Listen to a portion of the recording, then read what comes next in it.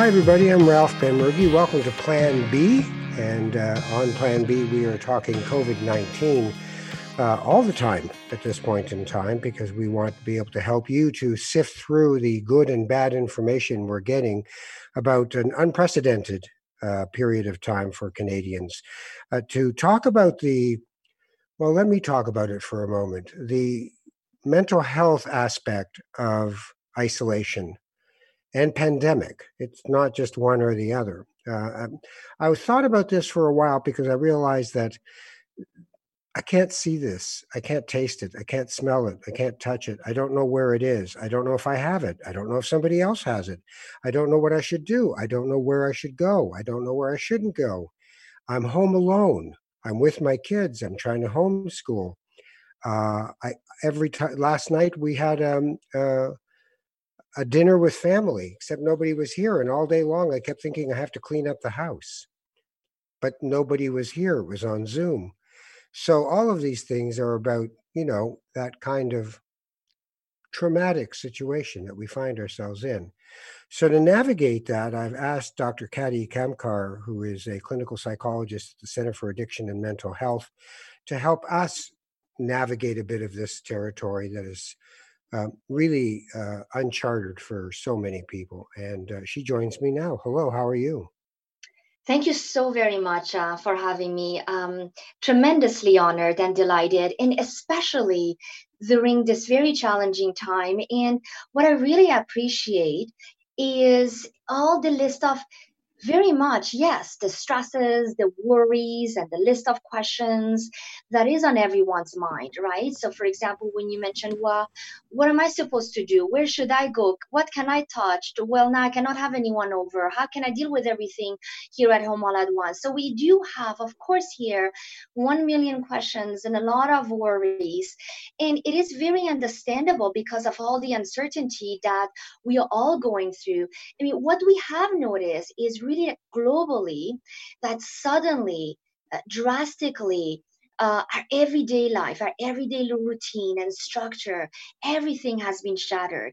So, of course, there are tremendous worries and stresses related to it could be employment, finances, housing stability, childcare, support for elderly, the fear of having an infection, the fear of transmitting infection to someone else. And what we are also noticing, and that's very much related to the very great examples that you have provided, it's a grief also. Mhm. We can very much associate COVID with grief, and grief here it does work on a continuum from missing what people say. Oh, I miss the going out every day for my little coffee. I'm grabbing my newspaper. I can take the public transit. I'm going to my work office. I'm dropping my child off to the, of course, to the other extreme, which is the death and the losses and so on. So it's definitely a lot of grief going on as well. So let's talk a little bit about, okay, some of these pieces we can break down. So lack of predictability. What does that do, and what can we do in a mental health way to combat that lack of predictability? What do we do? What do we do with that? So right now, as we all know, the more we are able to break anything into pieces and to focus on what we have control over, that's key. So yes, the lack of predictability related to the uncertainty we do know right now is a significant stressor driving a lot of anxiety and of course the worries. So we do need to look at what are specifically in terms of the lack of predictability. So we do know it ranges, so and of course individual differences from lack of predictability. It could be related to my employment, to my finances, to I'm going to go out and I'm going to go grocery shopping. What can I touch? I cannot touch. Am I going to be okay when even I'm going to come home? Am I going to be safe? To when is this going to be over? How is the life going to be when everything might return to some kind of normalcy? So whole stuff on predictability. But here is really focusing on one day at a time, 1 week at a time. We do need to very much prioritize our worries. So worries from these are the current worries versus potential worries. So Hmm. current worries are what are the problems and the worries that really I'm focusing on right now. And once we have that list, we want to put our time and energy into what I'm able to focus on, I have control over. Potential worries right now do not exist, might not become true, but we certainly do not have the time and energy to really work on them. And also, because they're not present right now, there's nothing we can do. And maybe there's something in scheduling yourself. If predictability is in play, and the lack of it, why not make sure that you get dressed in the morning, that you have a routine, that you say at 9:30 I'm going for a walk, that I think homeschooling with kids, I tell them every morning, this is what you're doing. Now we're doing this. Now we're doing that. And I think that might be something that helps, right? You're absolutely right. And I think that your concrete examples are tremendously helpful, because we do know that as human beings, we function best whenever there is a routine, whenever there is a structure. So, here, of course, it's true, this is for all of us. How we can, and it's an individualized self care we need to adopt, individualized self care approach. How every day we do need to set up the structure and routine. And so for everyone is going to vary, but of course it will be time to to get up in the morning. We want to make sure we have a glass of water. We engage in a stretching exercise. We have breakfast, and of course for some people it is work from home, and essentially scheduling the activities. But again, when we schedule activities, flexibility is important, because we might set goals for the day, but other priorities might set in as well, which is totally fine. But that will be, we need to reset again the priorities. And as part of the activities for the day, we always need to ensure that, yes, there is a healthy diet involved. We had the chance to engage in exercise, and definitely keeping in touch as well, because as you mentioned also earlier, there is a lot of isolation going on. Most people feel lonely, and we are lonely, but at the same time, thanks to technology, we also not lonely, as we are able to keep in touch, we are able to reach out. And like, your show right now, which is great as well, we are able to just connect, and all of us talk about what each of us are going through right now. And immobility, in a trauma situation, it's a fight or flight impulse for people. And in this case, you can't run away. There's no country you can go to, there's no place you can be. You're stuck with yourself. And as you said, moving your body, getting your body to do different things. Some people do Tai Chi, some people do Qigong, some people take a run, some people get on a bike. But doing some of that, I'm sure that helps us be able to overcome that loss of agency, that loss of choice, that I can go where I want. Ralph, you mentioned two things that I want to make sure that I pick up on, and because they're so important as part of our health. First of all, when we talk about health, it's physical health and mental health. Health is health, whether we're talking about our physical health and mental health. The first thing here, you mentioned the flight and fight response. I think that a lot of people report even feeling very tired. There's a sense of slowness involved. And that's, yes, this is true, because we do know, with all the threats going on, everyone's flight and fight response, this inbuilt alarm system that we all have, is activated, because we all hearing there's a threat, there's this fear of infection and the spread and so on. And one of the best ways actually to also best cope is engaging in physical exercise. Any type of exercise. We all know even stretching exercise can make a significant difference. The variety of apps actually, now that people can engage in virtually, there are some people who tell me there are YouTube apps for yoga. There are also some apps now as well where people can join in and engage in a dancing class. Anything that people can do at home. And of course, some people also decide to go outside for their nice walk, enjoy the sun, as long as, of course, they're able to engage in physical distancing. But anything where we can also physically move our body is tremendously important. Physical exercise has a direct relationship with our health, physical health and mental health. Same thing for healthy diet. Anything we eat is directly related to our health. Now, some people say to me, oh, Kathy, I had this and you're not going to be happy. And I ate this. I said, no, good for you. Enjoy it. It's part of our, again, individualized health approach. You want to include treat, absolutely. Obviously, we don't want to have the treat every day, but of course you want to have little treats as part of your individualized healthcare approach, so that then you stick to it. You can also have a sense of ownership. There's apparently a bit of a mini boom in baking going on. that people are actually starting to make things again. I mean, one of the advantages of this situation is the pause that we're in, the sabbatical that we're taking from our daily lives. Is I've seen fathers and sons walking down the street and having a good laugh and talking, and the son is like 13 and the dad's been going to work every day for most of his life and just comes home at the end of it all, and the kid goes to school. But now they're together, and then when they get home, they can make something together. So in this crisis, there is an opportunity for connection, because the loss of connection is one of the biggest isolating features of this pandemic, is that all of a sudden you can't just go see your friends. You can't. I have a 94-year-old mother. I can't just go see her. I would be endangering her life. So we have to find ways to connect as well, I would imagine. And I know technology helps, but I guess we also have to pick who we want to connect with. Connection is definitely key. We do know that as human beings, we are all social creatures. We do need, there's this inherent need to connect. And thank goodness that right now, thanks to technology, because, we're all talking, imagine if this was, let's say, 20, 30 years ago, thanks to technology right now, we are really able to connect. And, initially going back to the cooking and the baking that you mentioned, it really brought a big smile to my face. I really started laughing, because you're so right. What I really say right now is that I also feel it appears that COVID has turned everyone into cooking and baking as well.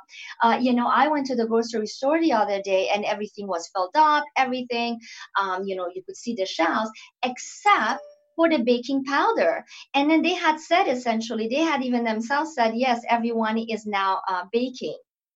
Yeah, and I love it.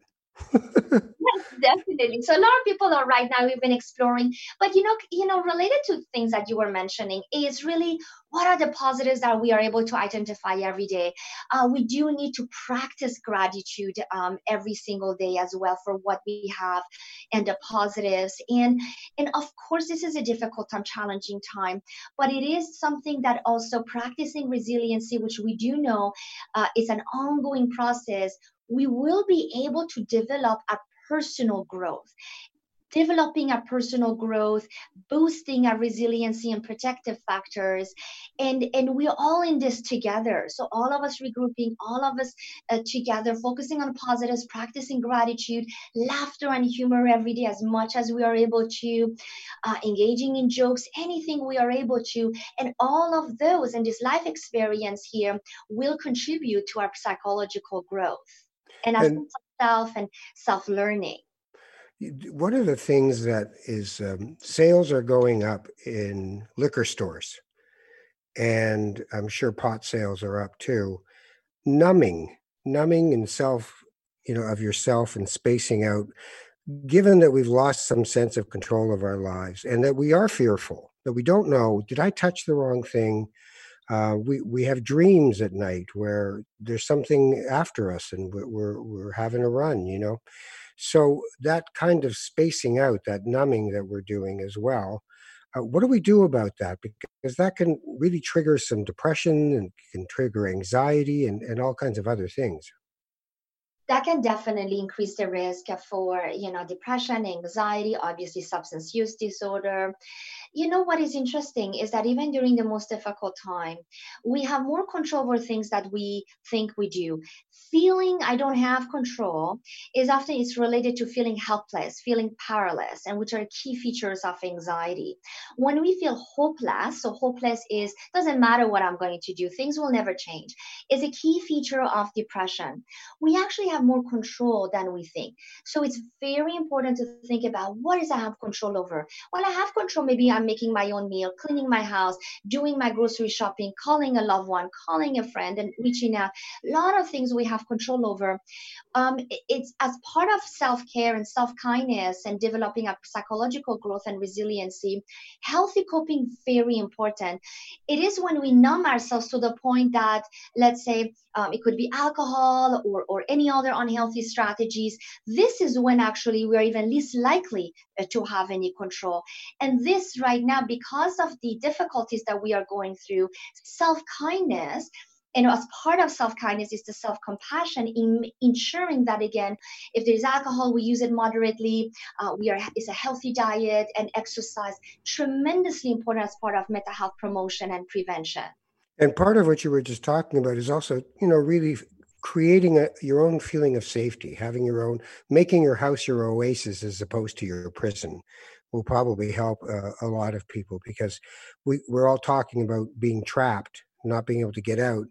But, for some people, maybe you get back some sense of agency by cleaning out that closet that's been sitting there staring at you for 4 years, or painting the steps, going up to the second floor, and just things that make you have some sense of ownership of your own situation would probably help.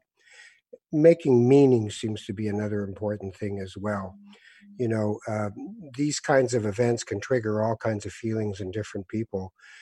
Some, it could be a friend of mine. His trigger right now is that he lived through the AIDS epidemic many years ago, and a pandemic to him is all the triggers of those old memories, and it's making him sad because he has to remember what he went through that time. So some of this can be triggers for trauma, couldn't it? Definitely, especially if it's related to some personal and private and past experiences. It can definitely revive memories, some distressing thoughts, including it could be bad dreams. Going back to earlier, you mentioned the importance of engaging in some key projects. For some people, again, cooking or baking some new recipes is a significant, meaningful project. Others, it could be, starting to read their favorite books or start writing. For others, it is, the sewing and the knitting, or it could be, again, any meaningful activities. Others, it is participating in yoga or dancing classes. Any of those meaningful activities, significant projects, are definitely part of our mental health promotion and prevention. And of course, here, becomes more difficult if whatever we're going through right now revive some past experiences. And in those cases, what we hear sometimes people also do, they share their wisdom. They share really very much what helped them, and what helped them to put through every day, every week, and survive. So once again, it's really referring to post-traumatic growth and psychological growth. And here also keeping in mind that if we feel that every day our symptoms increase over time, the distress increases over time, that it becomes immensely difficult to engage in any activities every single day-to-day responsibilities or our obligations, it's very important, again, not to suffer in silence. Professional help is always there. We do have effective treatment. And of course, right now, most treatments are done remotely, virtual therapy, telemedicine. So there is CAMH.ca COVID-19 website people can search into. There is as well the Ontario Psychological Association list of members and psychologists. And so there is definitely help and effective treatment available.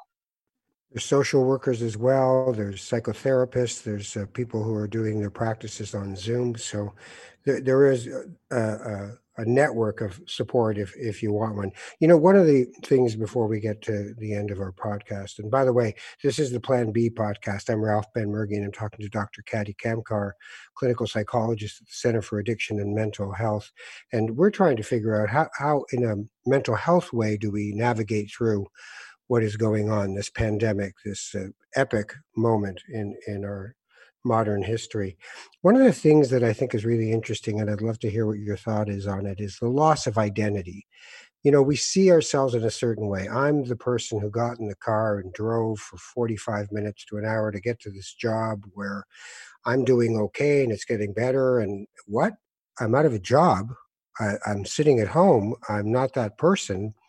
That loss of identity of who we thought we were, I tend to think of it as a double-edged sword. Part of it is giving us a break from constantly having to reinforce being somebody out there in the world. But the other part of it is losing that sense of status and self in society. So how does that affect us mentally? What you mentioned here it's one of the contributors to the distress and distress that most people are experiencing, because there is a tendency for all of us to associate all our activities and everything that we do to our identity.